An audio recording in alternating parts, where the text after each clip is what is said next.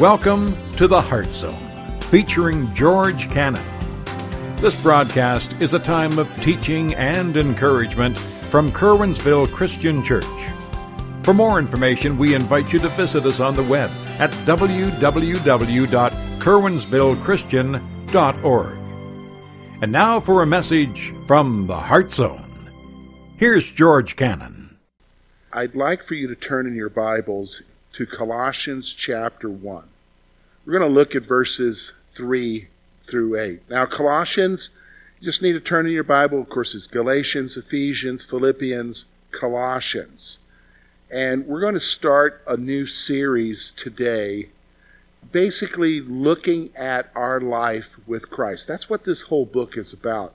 Paul is looking for you and I to understand the relationship that we have with Jesus Christ. And I thought that this would be a good series for us to look at, good letter for us to examine over the next few months as we try to understand that relationship that we have with Jesus Christ. And so we're going to look at Colossians chapter 1, verses 3 through 8 today. Now, one of the reasons why we need to look at this is because we're facing really a difficult situation in our world today. Not just in our world, because when we look at our world, we got the pandemic, we've got, wars and rumors of wars, threats, we've got economic downturn, we've got whatever else is going on that's happening around us. But when we talk about the threats to you and I, we're not talking about that per se, but we're talking about threats to you spiritually, threats to us within our own church. And they're very real. And they can have devastating consequences. And in some ways, we are, can I say it, we're already feeling the effects of it right now.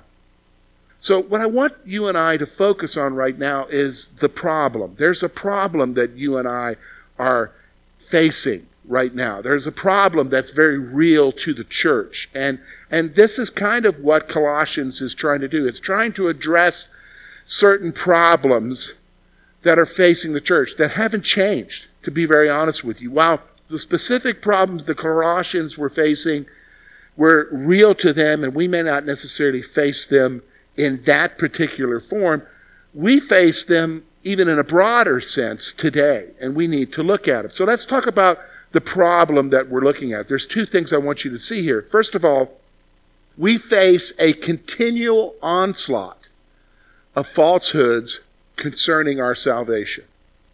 You and I are bombarded each day with someone trying to twist what it means for you to be a believer in Jesus Christ.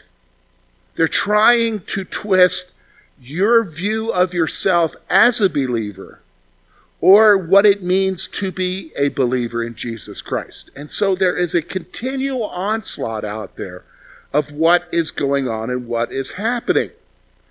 In fact, what's happened in our world today is that we've been bombarded so much with these different viewpoints that we all think that they're all correct. And that, can I be honest with you? Here's one. Doctrine doesn't matter anymore. Doctrine doesn't matter. All that matters is that you love Jesus. Now, loving Jesus is important. But doctrine does matter, and we know that it matters because Paul continually talks about in his letters, as well as the other writers of the New Testament, that you need to be sure of your doctrine, be sure of the faith that you have. Because there are people out there that will tell you and twist things about who Jesus is, who God the Father is, who the Spirit is. There are people who are out there who will twist what it means to be saved. There will be people out there who will subtly say, this is what you have to do as a believer. If you were a believer, here's one of the ones that I always hear every once in a while, you wouldn't vote that way.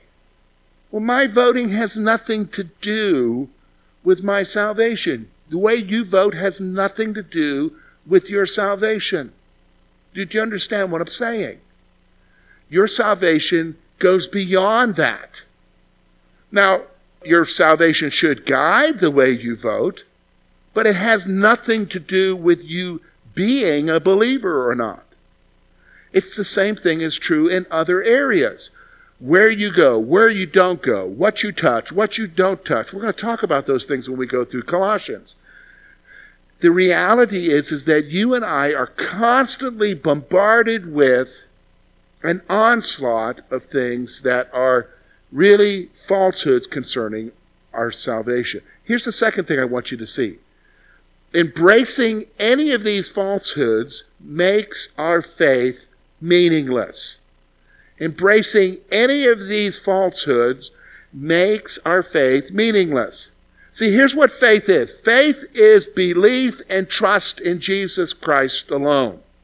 It's belief and trust that He came among us, we just celebrated His virgin birth, came among us, led a sinless life, was perfect, was God, fully man, went to the cross, taken as a common criminal, and crucified as a criminal when He did nothing, buried, rose again on the third day, now sits on the right hand of the Father. He has given us salvation, forgiveness of sins, eternal life, not because of what we have done, but because what He has done. But here's the problem. When you embrace any of these falsehoods, any of these beliefs, for instance, that you have to do something in order to attain salvation. For some folks, it's the reality that you have to worship on a certain day. So for some folks, and this is wrong, you have to worship and keep the law on Saturday. For some folks, is you have to be baptized again. Some folks deny the reality of the Trinity. All of these things will ultimately affect your faith and your trust in God. And the reality is that this is the problem we're facing. And here's the difficulty. And I've thought about this long ago. Our church culture has shifted. I can remember 36 years ago when the typical person in church had a basic understanding of the truths of Scripture and the flow of the Bible. But if you talk to the typical person today, they don't know that for themselves. Oh, they'll say, well, I think this is in the Bible, or I think that's in the Bible. Well, the problem is so we've got this where we don't know what the Scripture teaches anymore for ourselves, and we've got these falsehoods around us. It's going to affect your faith. And folks, this is what the letter to Colossians is about. It's about a group of people who, to be very honest with you, Paul never was in Colossae. This was a church that started out of another church that he started. Some believers from there went to Colossae in Asia Minor and started this church. And he is concerned for them because they've allowed themselves to be influenced. They've allowed themselves to be distracted from what is truly true Christianity. And let me just go ahead and say this. Christianity is not the worship time. Although that's great and we need it, and especially when we are gathered together, that's not what Christianity is. Jesus didn't die for 1 hour, folks. Jesus died to reestablish the relationship that you and I can have with God. That's reality. So let's talk about it. We got to get back to how do we begin. So I think we go to the starting point, which is what we're going to see here in a moment in this passage. A starting point to realize what is really most important for you and I. A starting point of understanding really the basics of our faith and the foundation that we have. And we're going to see it really at the beginning of his letter here with a prayer. Paul always, in most of his letters, begins with a prayer of thanksgiving and a petition for the people that he is praying for. And so we're going to look at part of that prayer today and reflect on really the starting point of where you and I need to rest on. Look, it's not based upon what you're doing. It's not based upon who you are. It's not based upon any of that. It's based upon Jesus and his love for you and what he's done for you.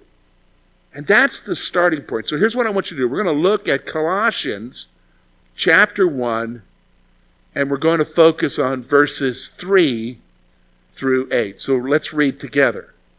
We give thanks to God and Father of our Lord Jesus Christ, praying always for you.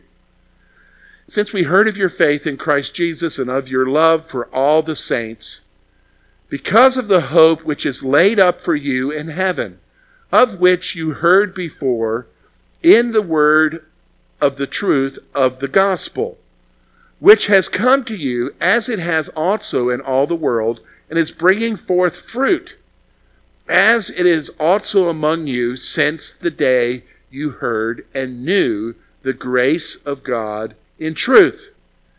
As you also learned from Epaphras, our dear fellow servant, who is a faithful minister of Christ on your behalf, who also declared to us your love in the Spirit. Now here's what we're going to do, folks. We're going to take this prayer that Paul is uttering here, his prayer of thanksgiving and remembrance of them, and we're going to break it down into two parts for us to consider today. We're going to focus, first of all, in verses 3 and 4 on the basics. We're going to see what the basis of Christianity is, the basics. And then we're going to see the foundation that you and I have, verses 5 through 8. So let's look at this together. Let's start with verses 3 and 4. Here's what he says. We give thanks to God and Father of our Lord Jesus Christ, praying always for you, since we heard of your faith in Christ Jesus and of your love for all the saints. Now, I just want to show two things that are basics. And if you remember, one of the verses I gave you this week was 1 Corinthians 13:13. And it mentioned faith, hope, and love. And the most important of those three is love. Now look, when we talk about the basics here, you're going to see two of them mentioned. Here's the first one. Their faith in Jesus Christ was evident to all. Their faith in Jesus Christ was evident to all. Now, here's what I want you to understand. When we talk about faith, we are not talking about just a belief. You can believe something and that not affect your life. But we're talking about a trust and a belief that is reflected in the way that you live your life. How do you know? How did Paul know?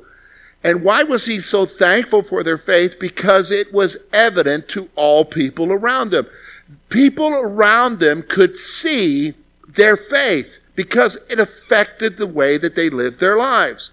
It affected their decisions. It affected how they carried themselves. This is the true reality of faith. Faith is evidenced in life. And that's what we're going to see here. So the first basic thing that you need to grasp is this. The first basic thing that you and I need to understand about our Christian lives is our faith in Christ. Our trust in Him. Our commitment to Him in spite of all things. That's the first thing that's evident. That's the basic thing that it comes down to. It's not how you dress. It's not where you go or don't go. It's not what you do and do. It's your faith. And that's more than just simple belief.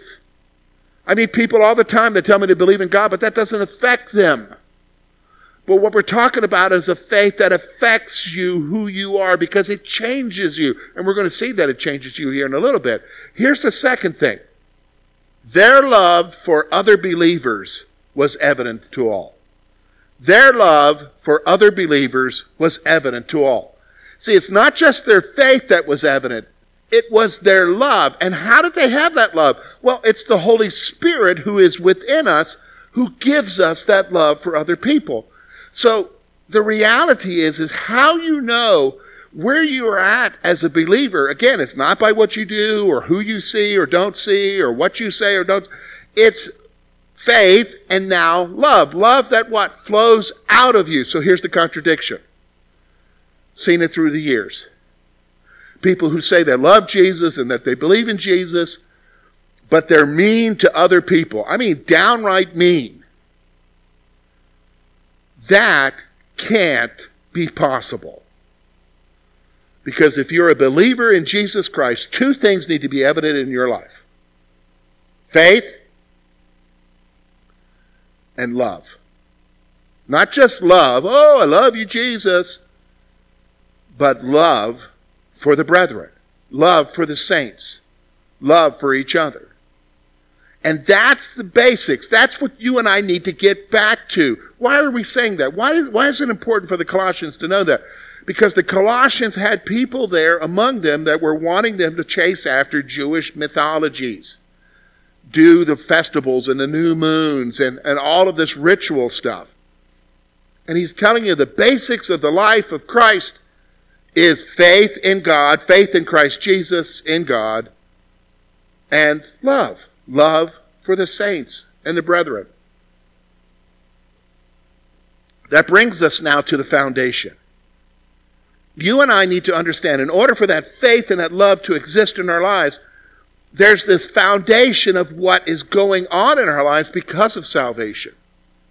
And we see that in verses 5 through 8. So again, let's notice what the apostle says. Let's first of all focus on verse 5.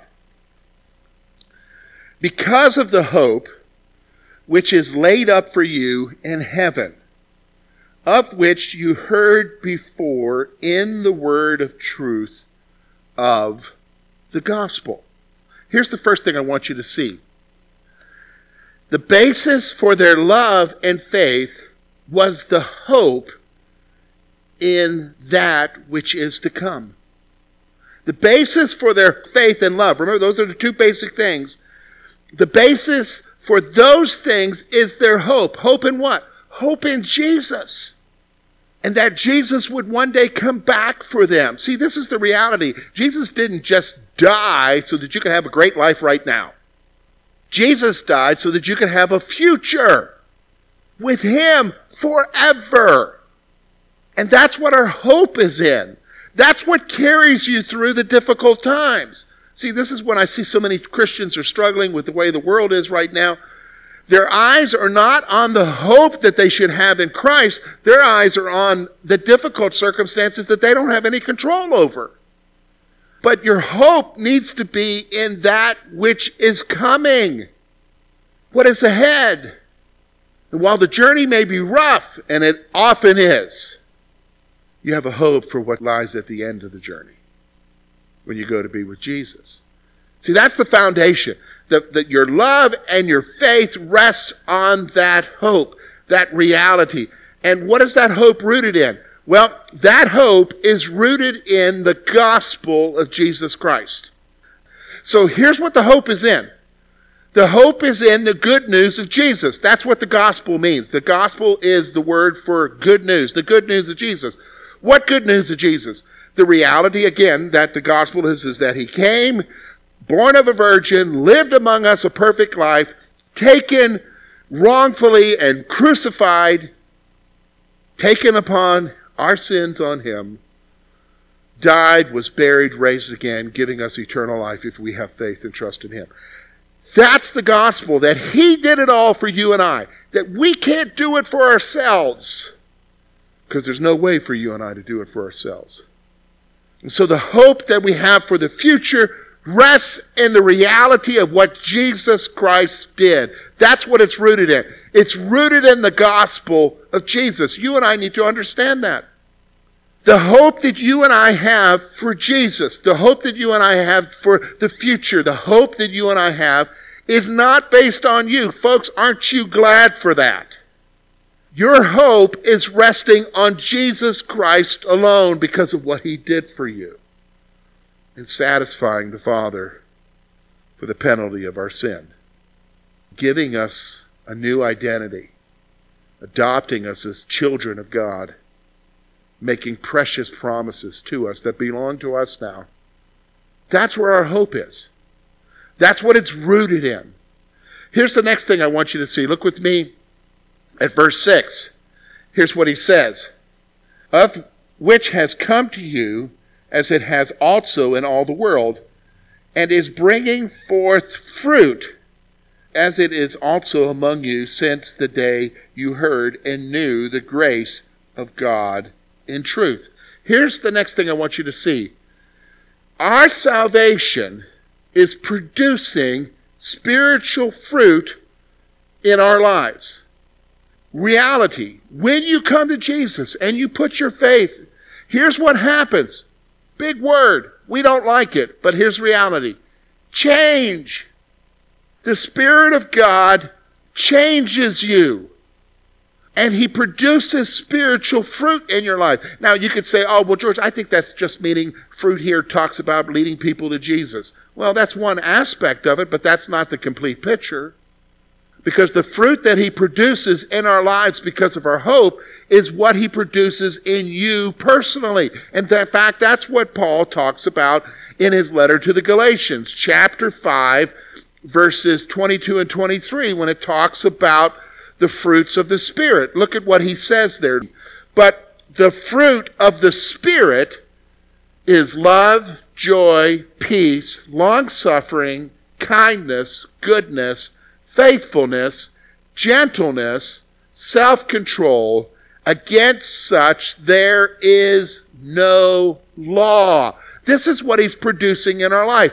And that production of that, folks, began the moment you put your faith and trust in Jesus. You've got to get back to the reality of the foundation. The foundation is your hope.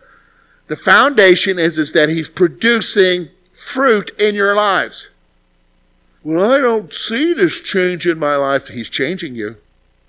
May not be evident, but here's what He's producing in your life. If you allow the Spirit to do it in your life, He is producing these virtues, these character issues, love, joy, peace, long-suffering, gentleness. He's changing you. And the Spirit is doing that. He is doing that because of our salvation. God doesn't want you to be the same, folks. He wants to change you. He wants to change you because He produces change that is forever. We try to change, and we see how difficult that is. Here's the final thing I want you to see about the foundation. We see it in verses 7 and 8. Look at what he says here. As you also learned from Epaphras, our dear fellow servant, who is a faithful minister of Christ on your behalf, who also declared to us your love in the Spirit. Now here's the next thing I want you to see that's the foundation. Remember I told you that the two basic things that you need to see in your life are what? Faith and love. Now where does that love come from? Well, here it is. The Holy Spirit was the source of their love towards others. The Holy Spirit was the source of their love towards others. For you and I to love people as believers, the source of that love is God. God is love. He, through the person of the Holy Spirit, in our lives, overflows us with love towards others. And that's what was evident in their lives, because Epaphras came back, told Paul about their love, and I think it's an interesting phrase, in the Spirit. The evidence of the Spirit's love in their lives. That's what needs to be evident in our lives. The Spirit's love in our lives. Now, how's that possible? Well, I want you to reflect upon Romans chapter 5, verse 5. Now, hope does not disappoint, because the love of God has been poured out in our hearts by the Holy Spirit who was given to us.